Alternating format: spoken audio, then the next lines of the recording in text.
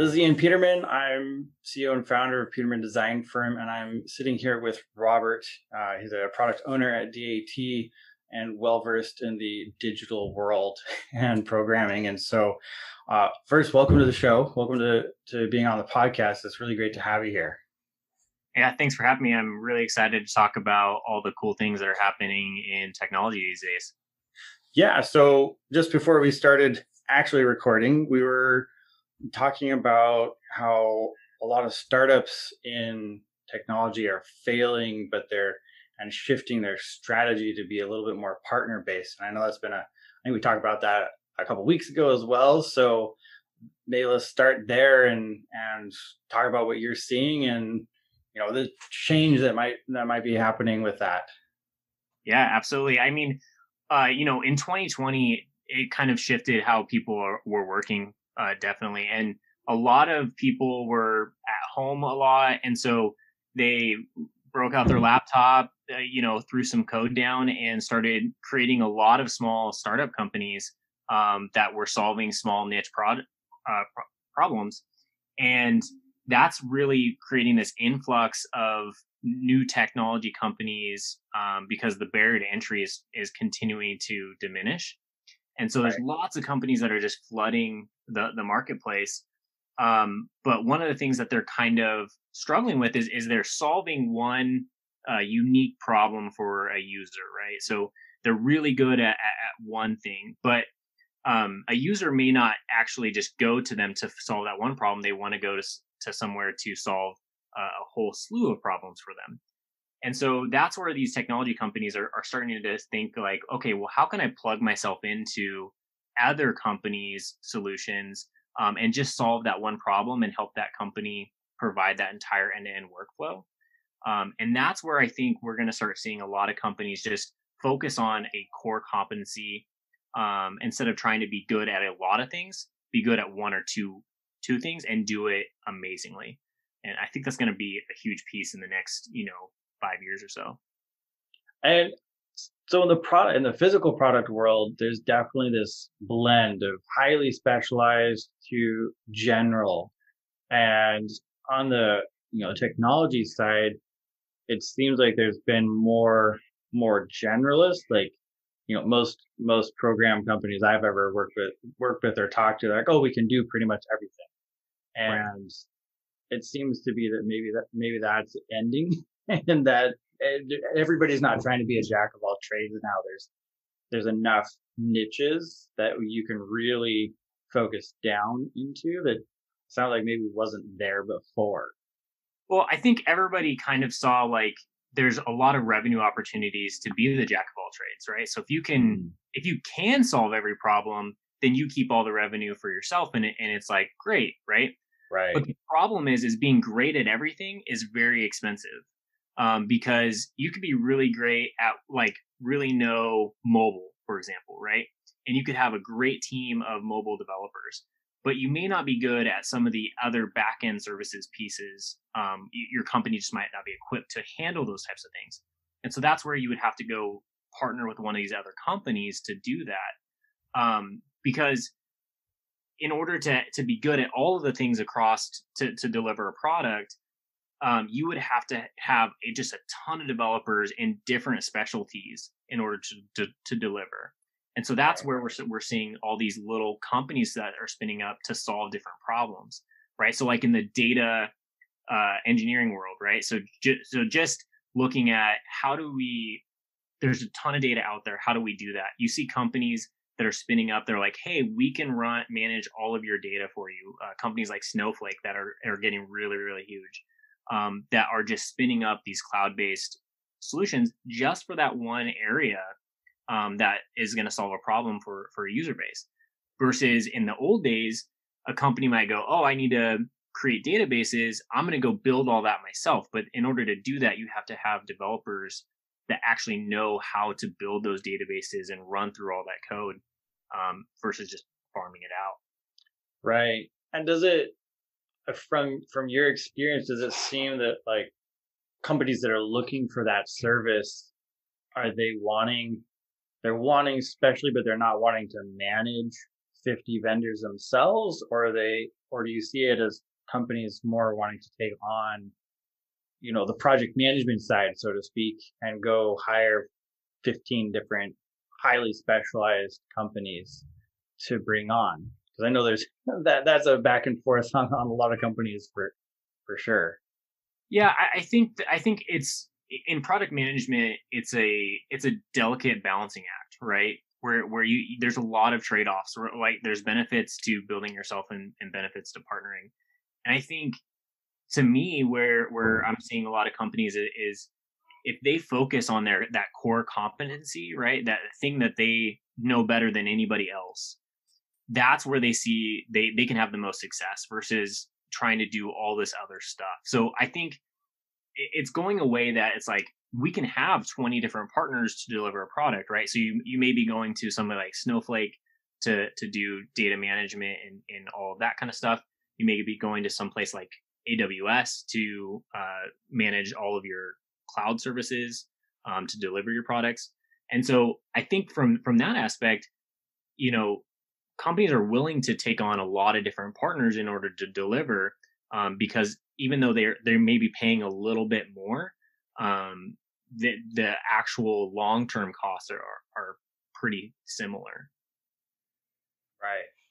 Yeah, and it seems that it doesn't seem there's more and more companies, even physical product companies are so focused on appifying or adding a companion app. And so it seems like there's a huge growth, and that it seems that maybe, I mean, is that part of these little startups? Is it because there's so many more products that are requiring applications that now niches, you can actually niche down? You don't have to, like, do you think that's part of it? Or, what do you think that plays together, the whole, physical, those companies joining the game now of technology in a huge way? Yeah, I think the thing is that creating a software product is not as hard as it used to be, right? Is that even I'm not a super like I'm not a developer, right?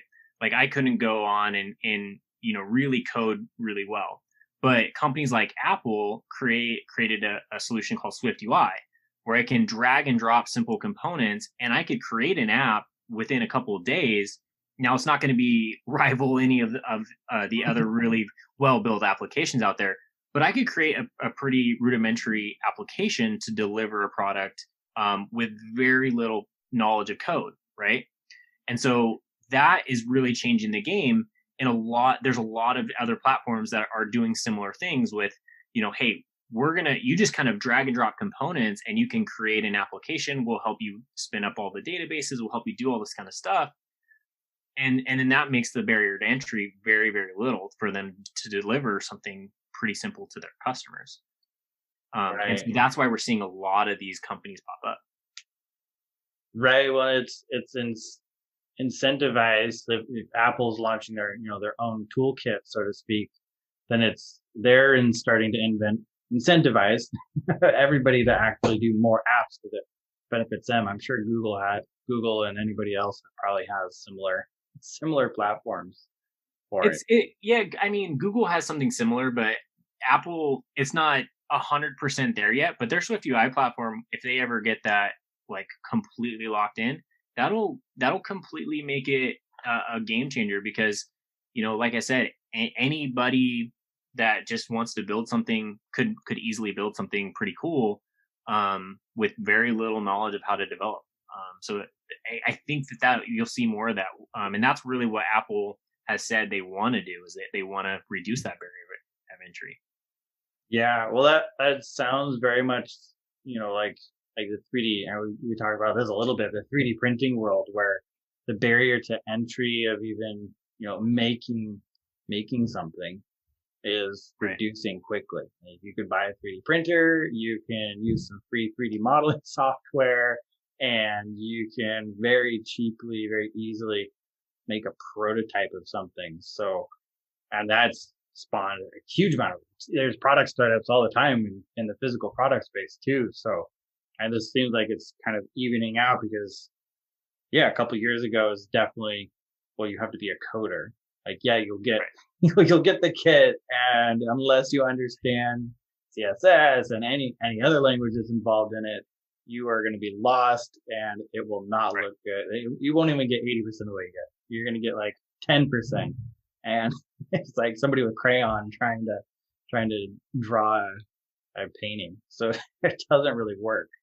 Yeah, So and the 3D printing it's pretty wild how that's just kind of taking it like we're talking about the barrier to entry in all these areas are continually to move down, right? And so just last month, there was a video posted on a social media platform of somebody with Parkinson's that was really struggling to get pills out of a pill bottle, and there was a group of people that went through a couple cycles sharing designs for a 3D printer bottle where the person could just turn the bottom and it would dispense just one pill, even if they were shaking or anything like that. It helped them out.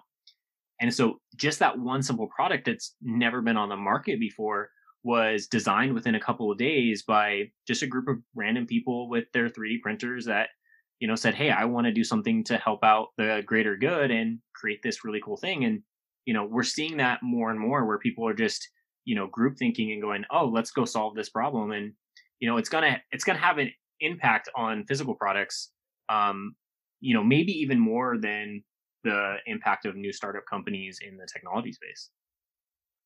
yeah, well, I mean, it is a huge impact, and the more as both barriers drop, then people are able to think of, how do you create a smart product? Like eventually, the barrier right now, the barrier to entry for a smart product is still hundreds of thousands of dollars, custom development.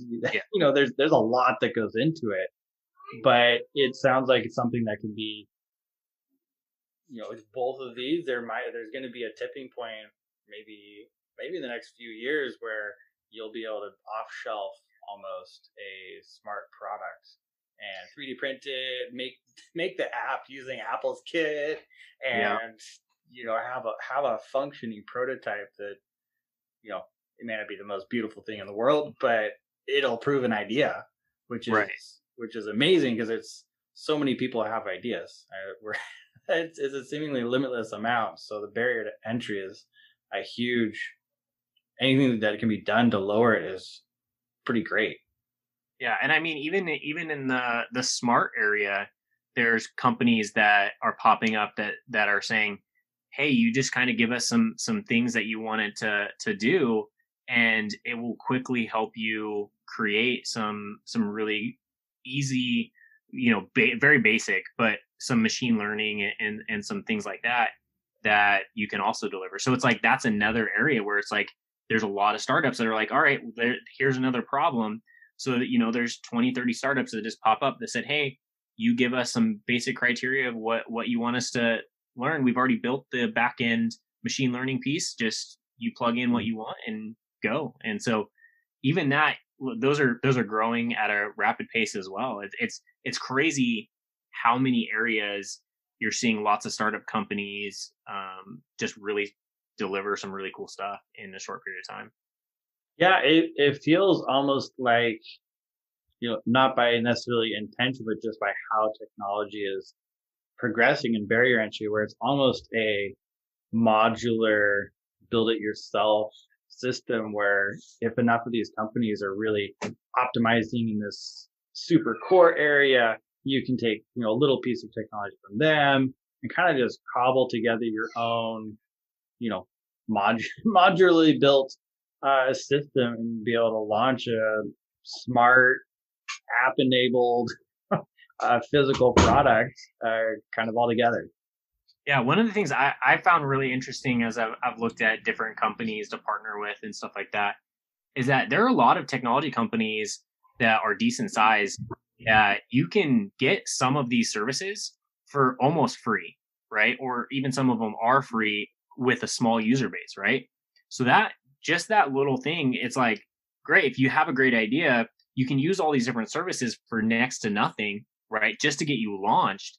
And then as you ramp up your user base, then they start charging you a little bit more. But it's very easy to just go launch all this stuff, because it's like, if you're under 250,000 transactions, right, free, right? Or if you Right. go over that, then it's a fee. But that helps at least these companies get off the ground pretty quickly. Right, which is an amazing. And if you think about it, at what other point in time have we had companies able to even offer free? Like we there's a little bit, but the mass scale that it's available now, the free you can start for free, and then because they've built their system in a way that they make enough money once you're making money Right. basically, that you can launch. And it's crazy the amount of stuff that you can do for free if you're willing to work with it Right. and do, which is crazy. And like you said, it's a big, probably a big part of startups launching right now too, is that they're just, you can actually do it. That barrier to entry is free in some cases now, which is, yeah, new. It's a Right. whole new market space to be thinking about. Absolutely. And I think, a lot of these tech startup companies, so like, even though there's a lot coming that are being spun up every single day, there's a natural attrition within technology where a lot of these companies will go by the wayside. Right. But one of the key pieces of, like, why do these companies fail within the first year or two, right? And when you look at it, it is product fit or marketing problems.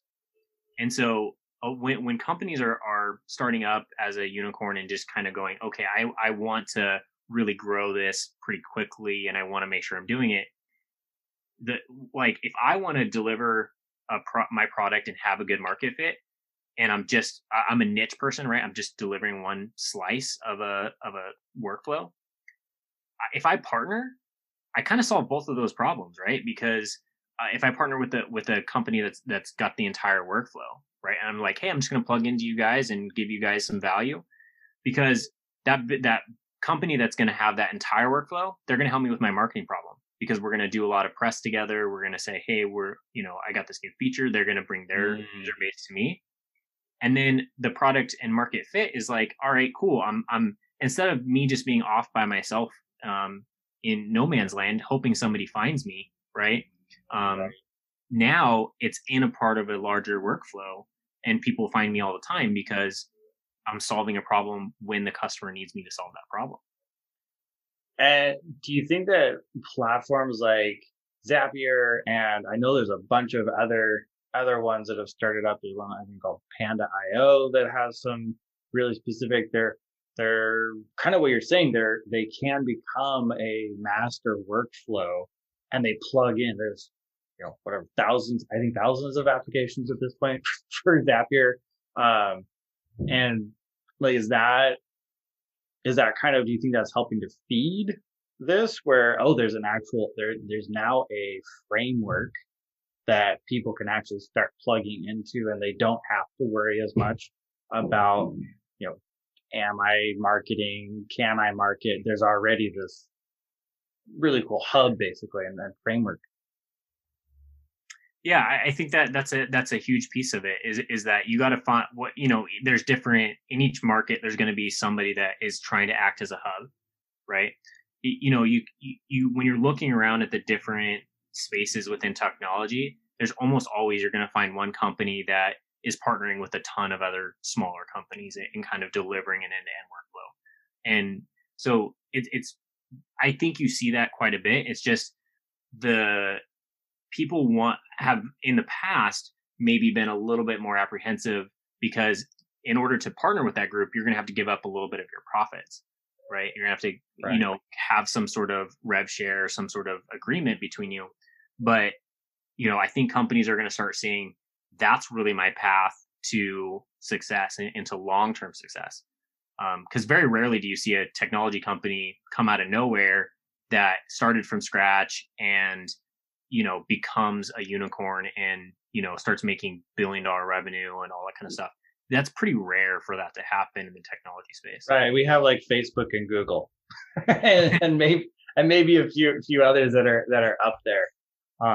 Yeah, I Right. think we talked about this a little bit before too, but just that, yeah, like the it's almost like the day of unicorn, one person launch $1 billion company in 10 years is kind of dead in a way, and that this partnership based mentality is where you can like you're saying, you can bring your absolute value because you actually specialize, and you're not trying to be a one man everything and Right. launching.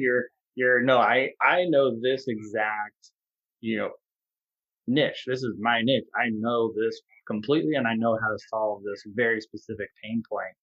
And now it's more about, yeah, solve it. That's cool. And then go build these partnerships. Exactly. Yep.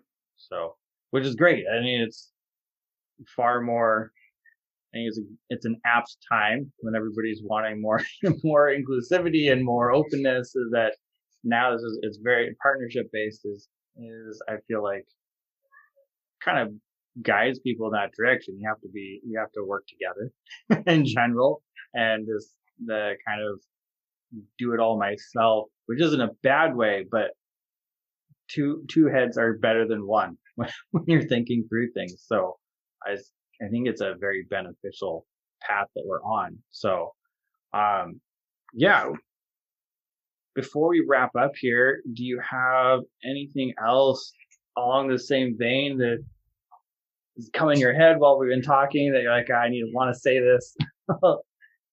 Yeah, I think so. Just on another segment, it's in the technology space that is just really really interesting. I think a lot of people are thinking about is what's going to happen with streaming services over the next 3 or 4 years, right?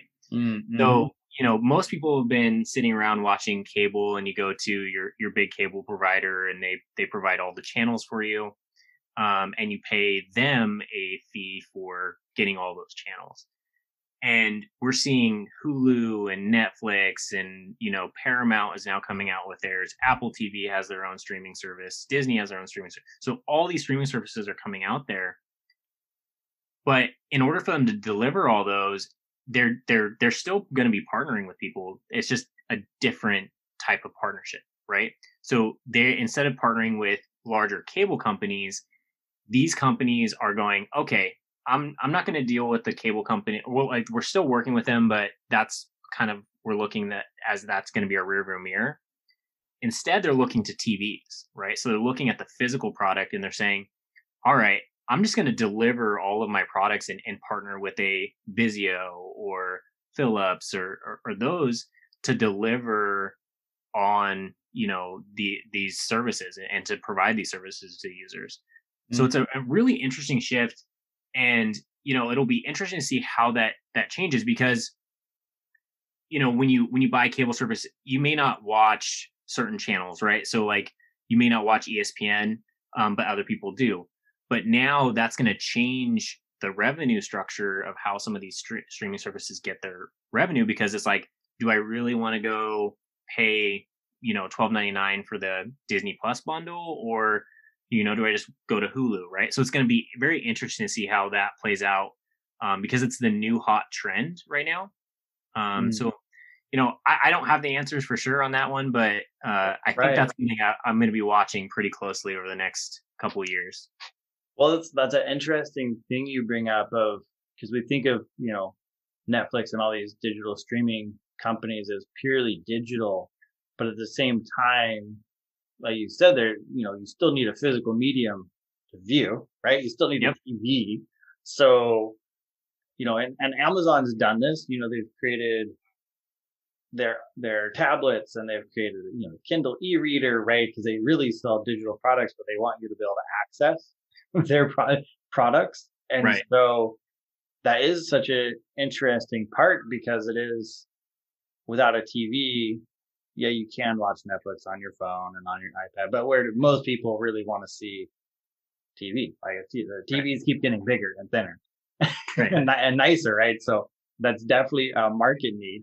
So that's a really interesting point, that they're looking at physical product partnerships to be launching. And I definitely have seen that. I walk through Costco, and you see I think it's TCL, it has Netflix logo, it has who, like, they're definitely starting that marketing.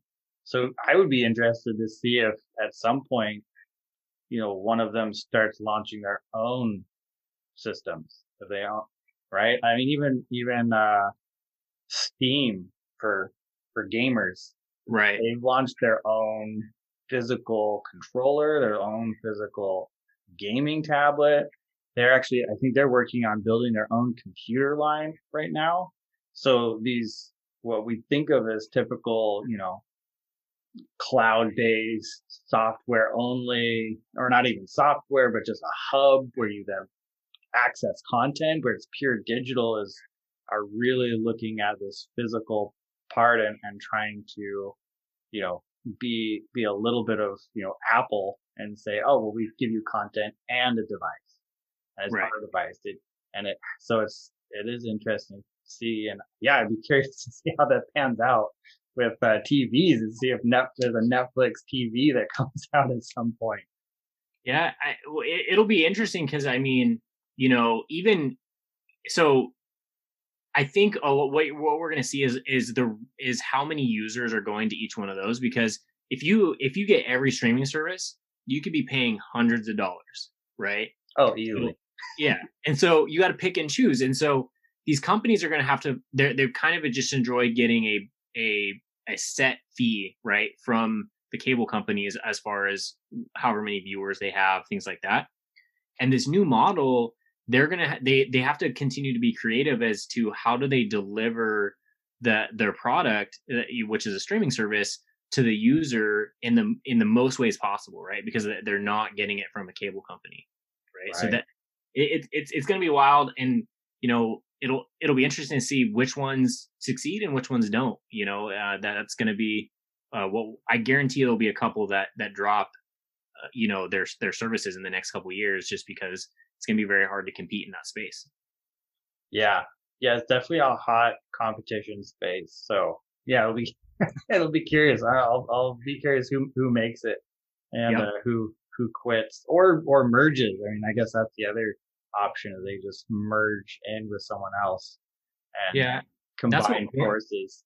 that's what Warner Brothers did. Is that they said, All hey, that. we're not going to create our own streaming service. We just don't have the appetite for it.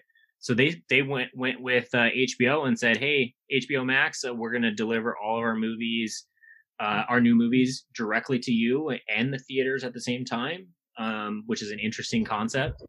And so that way, they don't have to build a streaming service versus somebody like Paramount, which they're kind of late to the game, but they just released their release. They're gonna drop sometime March, April, I believe, their streaming service. So it's like, that's where you're going to see the interesting conversations at those companies being like, do I just go to Netflix and be like, all right, you can have all my movies, pay me money, or do they build their own? Yeah.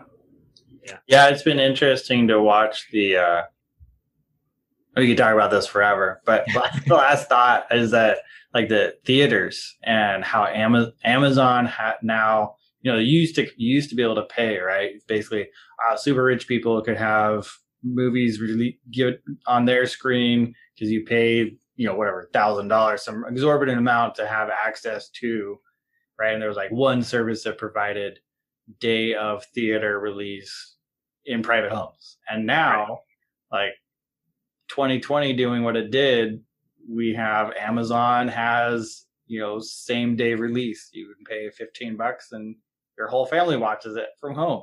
So it's cheaper. Right? Now it's cheaper and access, like, it's not the theater. It'll be interesting to see how theaters work through this, because there's now more competition with streaming services being able to offer it. And HBO Max, and they're definitely releasing new movies, and theaters aren't necessarily open at all. So yeah, I think it'll be a very interesting space to keep watching. So Yep, theaters might go the way of the drive-in movies. yeah, there'll be like one in each town, and that's it. And they're nostalgic, and take kids to them and say, "Remember, this is what we did when we were kids." Exactly. Awesome. Well, this has been really great talking about technology and all this, it definitely could keep going longer. Absolutely. But yeah, thanks for your time. Really appreciate you being on here. And if there's any way that you want people to, if you want to talk to people about it, how would somebody get a hold of you? Yeah, I mean, I think the easiest way to get a hold of me would be via my LinkedIn. Just search for Rouse, and I'm on LinkedIn. So just shoot me a message. I love talking to anybody that wants to talk technology. Like I said, I could probably talk technology for hours and hours all day, every day. So I'm always open to talk to people about that kind of stuff. Perfect. Well, thanks again and have a good one. You too.